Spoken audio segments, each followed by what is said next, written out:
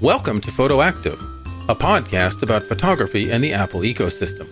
I'm Kirk McElhearn. And I'm Jeff Carlson. This episode is sponsored by Take Control Books, ebooks by expert authors you know on tech topics you care about. Thanks for joining us again here at Photoactive. This is episode number 9, and today we're going to talk about something that I think every photographer should know about. Instagram. Instagram. When I say that word Instagram, Jeff, what do you think of?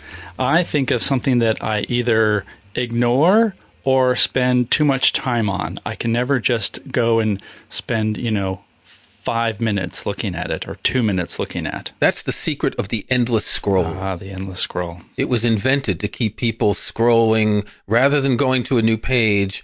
When you get to the end of a page, you have a pause, you have a break.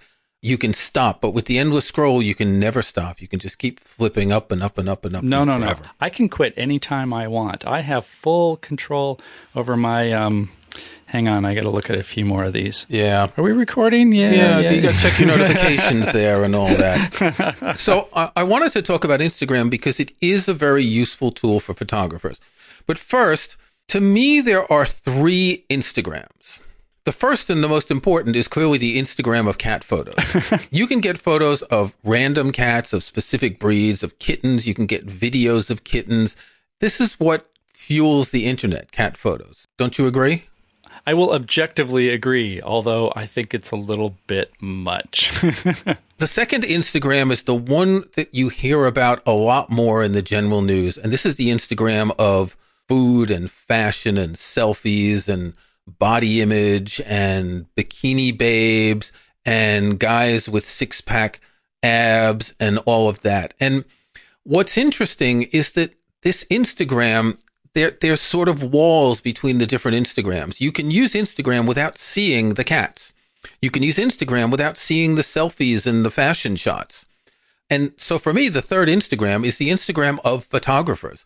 And I don't just mean amateurs like us, but I mean professional photographers, people who are well-known photographers or photography magazines or photography agencies like Magnum Photo. One of the things about that particular point that I've always liked about Instagram is, in addition to the cat photos and the photographers, it's nice that Instagram, for a lot of photographers, is either, let's show all of my good works. This is my sort of portable portfolio.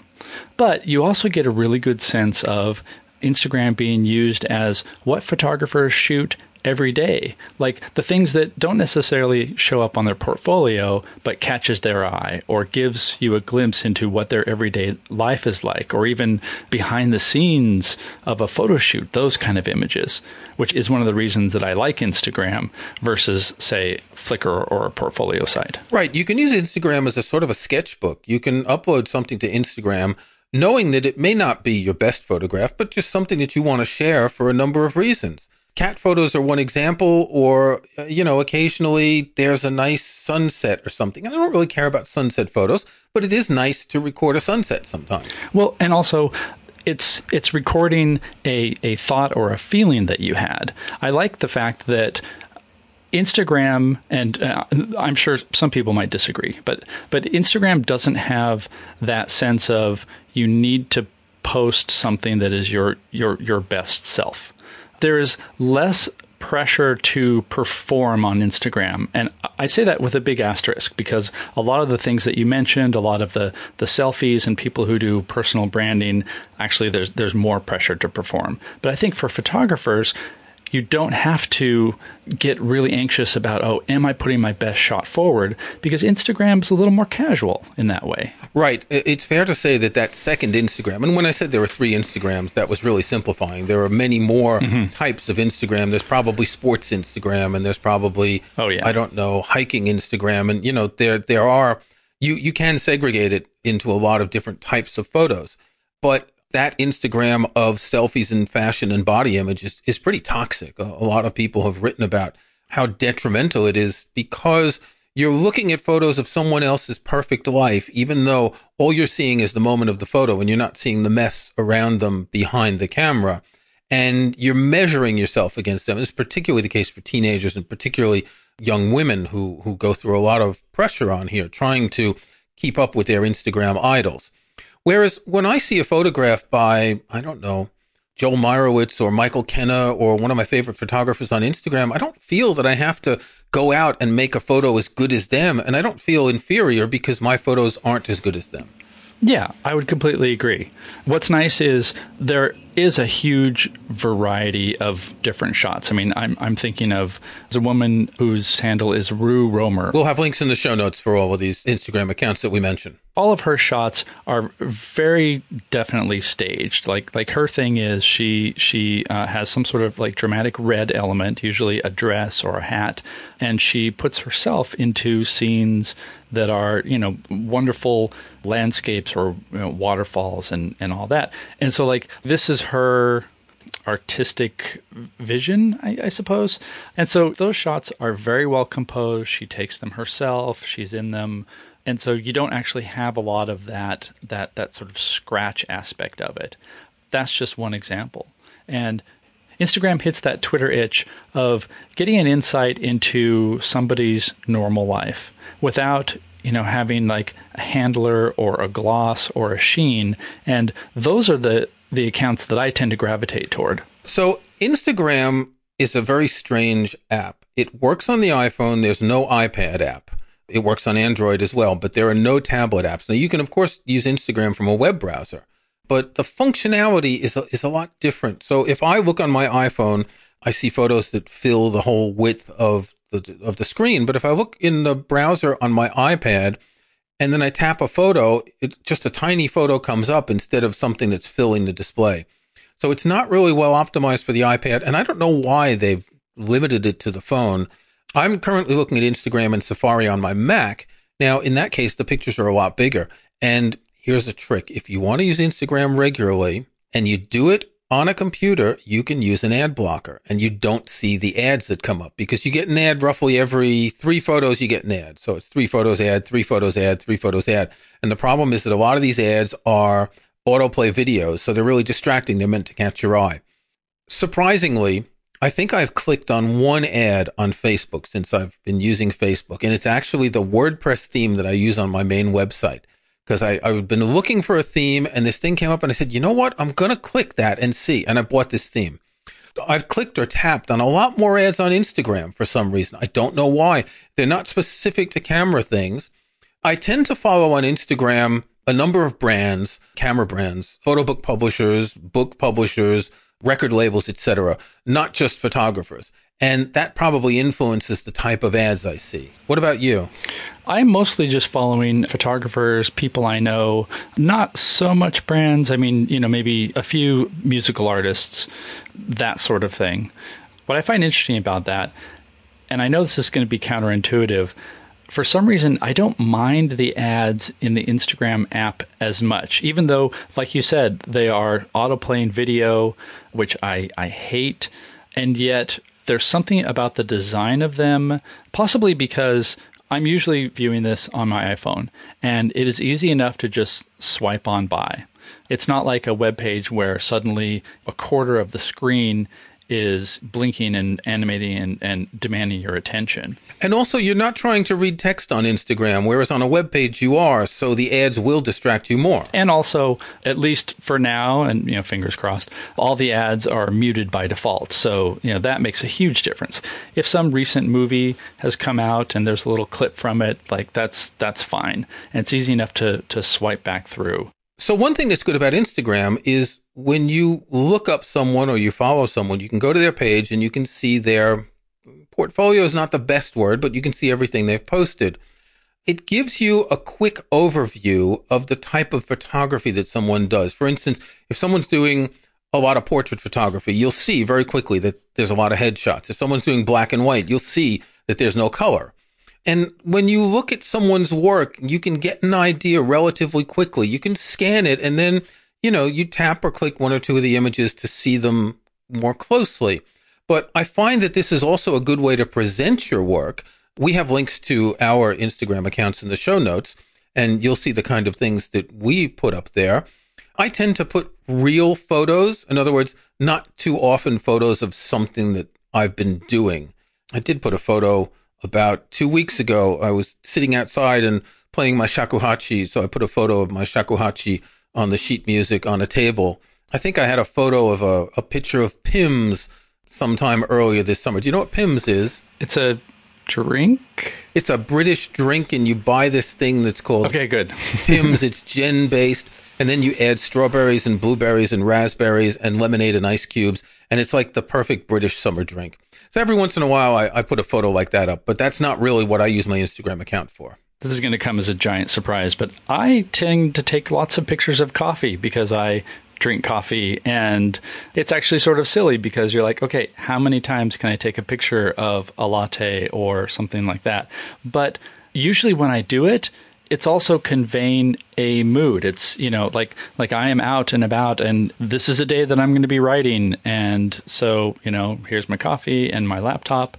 It conveys a sense of here's what I'm up to, which I think is something like Facebook to some extent, but, Facebook is sort of a pit of despair. But, Twitter doesn't convey that as much because, you can say, hey, I'm in a coffee shop and I'm hanging out and I've got a lot of writing to do today and this is my freelance life. And, that's fine, but it also gets lost in the wave of Twitter. But just to be able to, post something that sort of shows where I am, or, maybe there's like just really good light on this coffee this morning. And it's almost a way of saying like, hey, this is what I'm up to. And I should also say, and I'm going to bounce this back to you, I don't have a huge number of followers. So I also have that sense of, I kind of know who my audience is. I have 584 followers. So it's not like I'm, broadcasting to thousands of people. Maybe after this podcast, hint, hint, listeners, I'll have more followers. What about you, Kirk? Well, I only have 237 followers, so I think the listeners should follow me to help me catch up to Jeff. And we should turn this into like a sort of a race here. We'll do a check every week. I don't really care that much. I'm more interested in following people or other accounts. So for instance, right now I'm seeing a National Geographic photo of a newborn giant panda cub in a scale being weighed. It has 1 million likes. And it's like, who doesn't want to see a photo of a giant panda cub? I mean, seriously, when you look at the pit of despair of Facebook or the miasma of hatred of Twitter, and then you come here and you can get cats and giant panda cubs. Which would you rather have? That brings me to another question. Do you use hashtags to find cats and stuff? Yes, I do. I have 2 British short hairs, so I follow the British short hair hashtag. Now, there's something like 2 million British short hair photos, but the way the Instagram algorithm works, it doesn't show you all of them. It shows probably the most popular ones or first ones from people or things like that. There are a number of hashtags that I follow. So let's take a break, and when we come back, we'll talk about how to find good accounts to follow on Instagram. The Photoactive Podcast is brought to you by Take Control Books, ebooks by expert authors on tech topics you care about. Take Control publishes books about Apple hardware and software, including books by Jeff and me. Take Control Books help you understand your Mac or iOS device, focusing on topics such as keeping your devices working well, privacy, security, and how to use popular Apple and third-party apps. Take Control Books are published like software. We offer free bug fixes and minor updates, and discounted upgrades to new editions. Some Take Control books that might interest you include Jeff's Take Control of Your Digital Photos and Take Control of Lightroom CC, Jason Snell's Photos, a Take Control crash course, and I've written Take Control books about iTunes, Scrivener, LaunchBar, and Audio Hijack. We have a special offer for Photoactive listeners.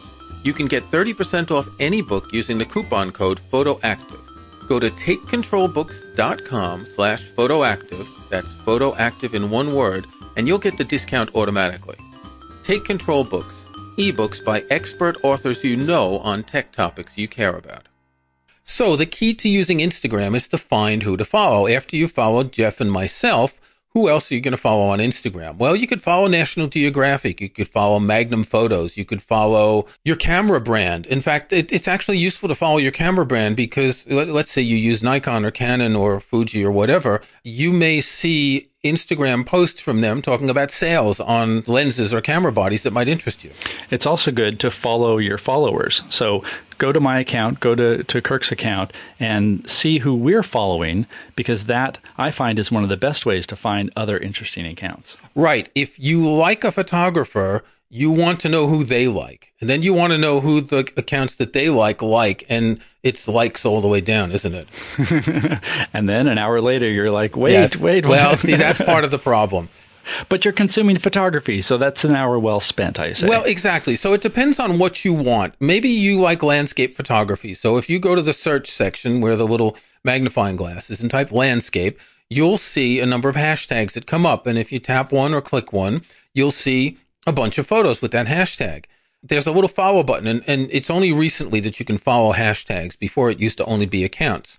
Follow one of those hashtags, and then you'll start to see some photographers whose work stands out. When you see a photo you like, tap on the avatar of that person to look at their account and to see what else they have. And that's how you find the photographers that are worth following. Another thing to look for is, I guess they're called curated accounts. They're often sort of virtual magazines. So for instance, there's one that has, I don't know, hundreds of thousands of followers that I'm seeing here called Somewhere Magazine. And what these accounts do is they publish other people's photos. And of course, they credit people in the post by putting their @ username. And each one has a tone. So Somewhere Magazine is sort of modern artsy stuff. Feature Shoot is a similar type of thing, maybe a lot of portraits. Our Magazine is another one that has often the sort of offbeat photos like William Eggleston or Stephen Shore. And then there are tons of black and white accounts that I follow because I really like black and white photography. Again, we're going to put some links into the show notes, but do check who we're following to get a better idea. Probably half the accounts I follow are curating accounts as opposed to individual people, because I find that's a really good way to see a wide variety of shots. Now, again, just as when you go to a specific photographer's account to see what they do, it's the same with these curated accounts. They've got a tone, they've got a flavor. So you'll quickly see if it's something that you care about. You know, it's like finding a good playlist on a music streaming service. I mentioned camera brands. So here's Fujifilm Global that comes up. And they're always posting interesting photos by people who shoot with Fuji cameras. So when you take a good picture with your Fujifilm camera, you might want to get noticed. And what you can do is you can tag other accounts. What you do is the little hash sign and then the name of an account. Or you can use certain tags like, I'll tag the camera that I've used, whether it's the Fuji X100F or the Fuji X Pro 2. I'll tag some of these curating accounts because you want people to find your photos, to share them, and get more followers. Now, I am not interested in this chase for followers. That's not what's really important. I'm more interested in seeing, but it is interesting to get feedback from other people. Adding hashtags, I found, if you go back to our second episode when we were talking about keywords, Instagram is sort of a keyword engine, because I found that by adding a bunch of keywords that either describe the image or are related to the image, I will often get more engagement, because people, again, who are, looking up these hashtags, looking up these topics, will then come and see what I have. And so, strangely enough, adding hashtags seems to be one of the only good ways to reliably boost followers. And it's not going to be the case where you're going to, suddenly have like 1,000 people show up. But by sort of expanding that net of terms, you're going to bring more people in and then get more engagement. It's not going to put you at that level where suddenly you are now I'm sorry to even say this, but an Instagram influencer. Ooh.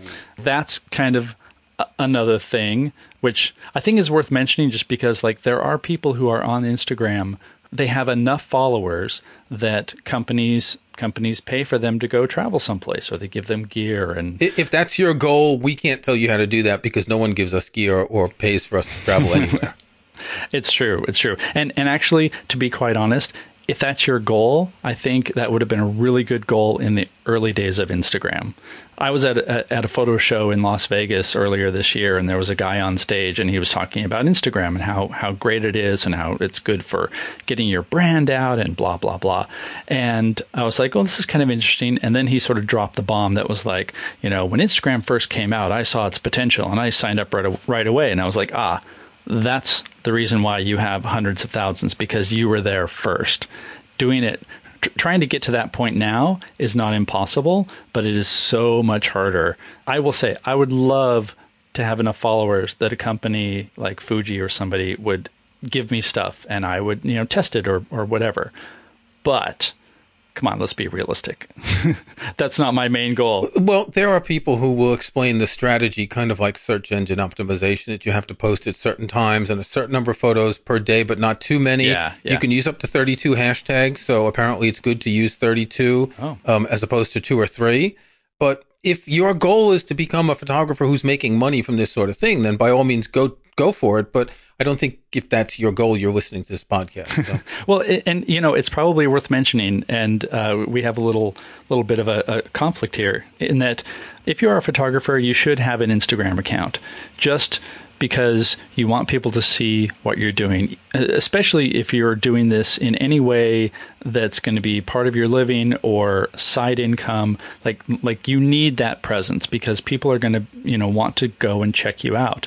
I said conflict because we don't yet have an Instagram account for our podcast, because you would think that would be, actually, I think we have one, but we're not using it. Well, I'm going to let you take care of that, Jeff, if you want to get that off the ground and give me the necessary credentials, and we can decide if we want to post regularly. But it's like the Facebook group that we set up. This is a way of getting people around your activity to talk about it. And again, I'm just, scrolling through my feed as you're talking here. I'm looking at pictures and you're talking. One thing I follow is a bookstore in London called Photo Bookstore. And they publish a number of pictures every day of the new photo books they have. And I always find this interesting because I discover photographers that I don't know. And I've bought a couple of books after seeing photos from them.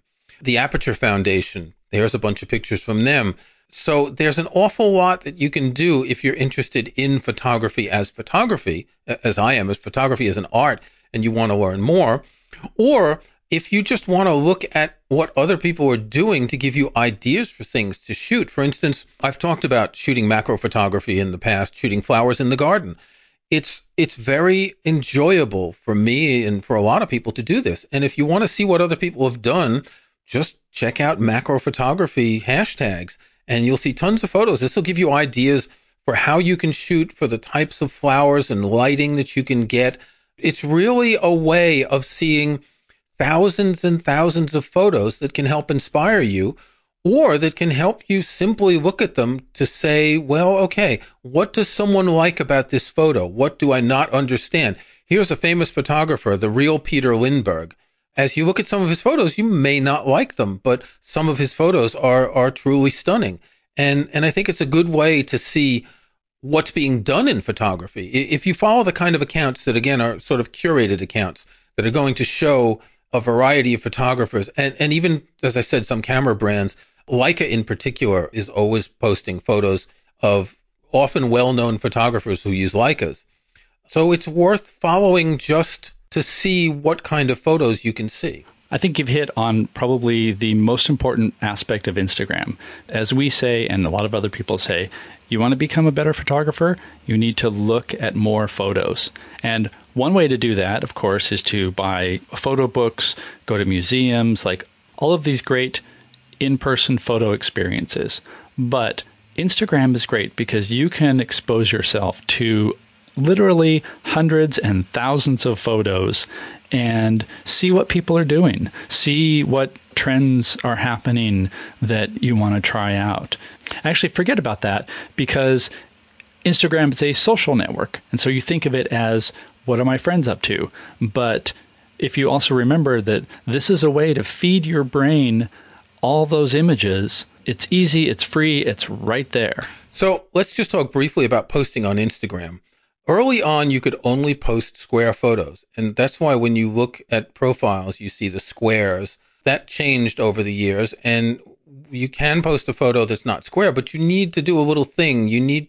So if you do it on your iPhone, you click the plus button at the bottom of the window and you select a photo from your photo library.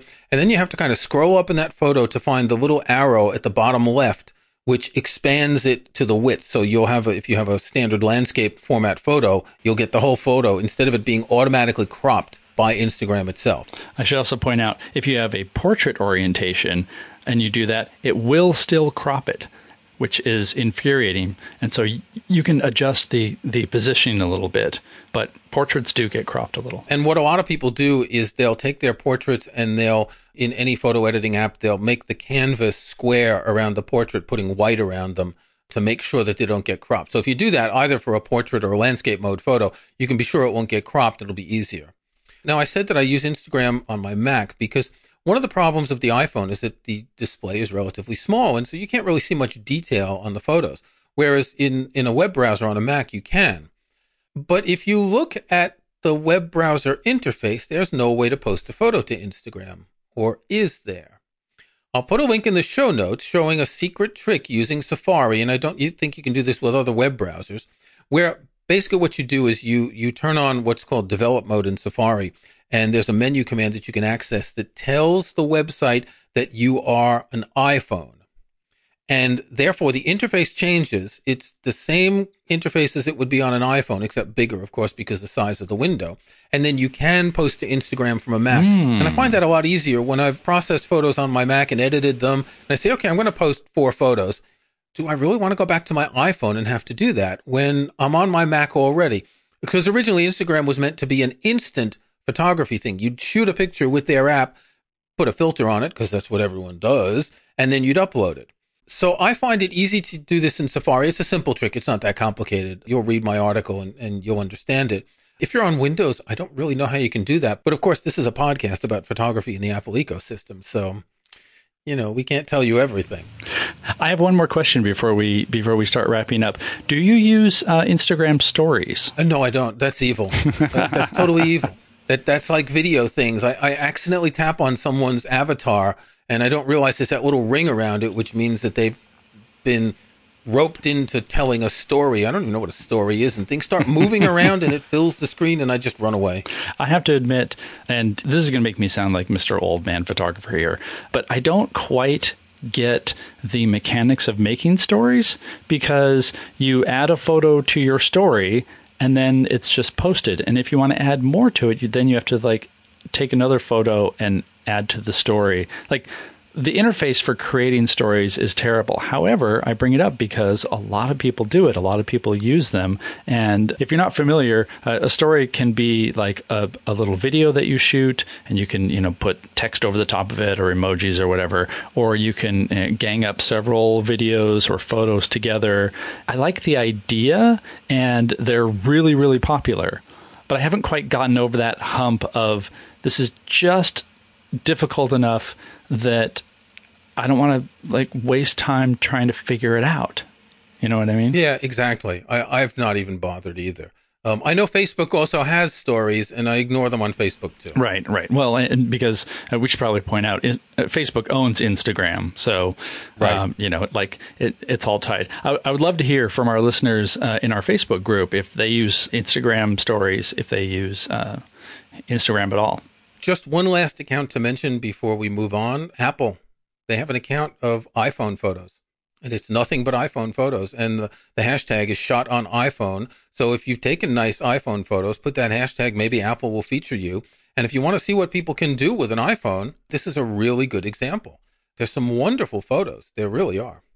Okay, let's move on. It's time for our snapshots. Jeff, what have you got this week? So I've been testing something for an article that will appear in DP Review. It's called the Palette System.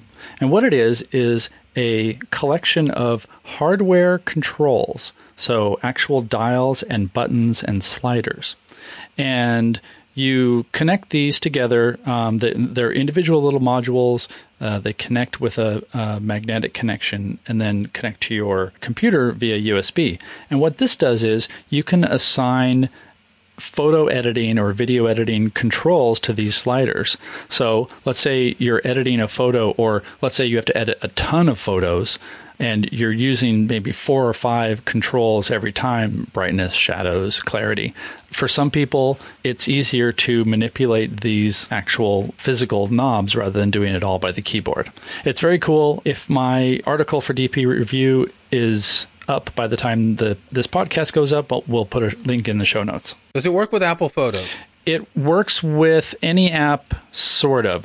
Well, you're going to have to test it for me because I would be interested in that if it does work with Apple Photos. I don't think it works natively with Apple Photos. I was testing it with Lightroom and Photoshop because it's definitely designed for those because they have plugins that they can use to make it work with Lightroom Classic and Photoshop.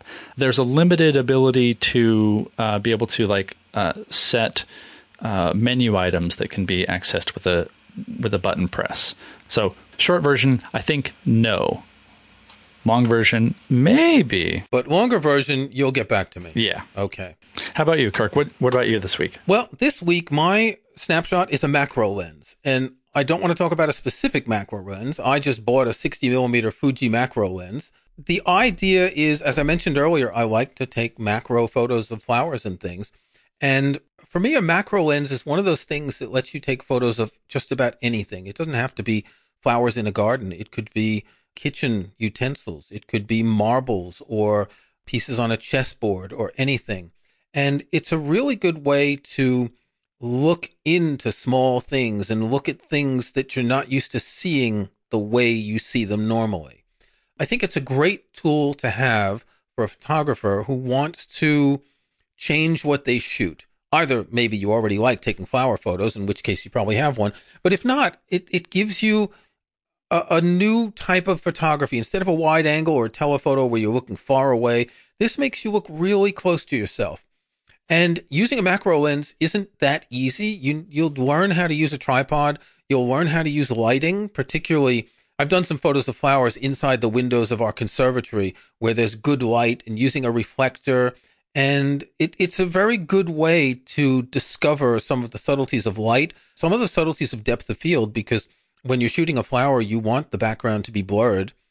Whatever camera brand you have, you can get a macro lens. They're more or less expensive. I got a cheap one, the 60 millimeter. Fuji also makes, I think, an 80 millimeter that's about twice as expensive as this. But a macro lens is just, for me, it's one of those lenses that most people should have in their kits. Thanks for listening to Photoactive. You can find show notes, including any photos we discuss in the show, at photoactive.co. That's photoactive.co. We couldn't afford the M. You can subscribe to Photoactive in your favorite podcast app or in Apple Podcasts. See the links on our website. And think about leaving us a rating or review on iTunes or in your podcast app.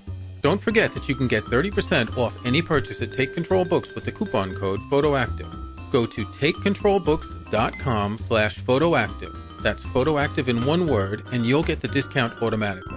Until next week, thanks again for listening.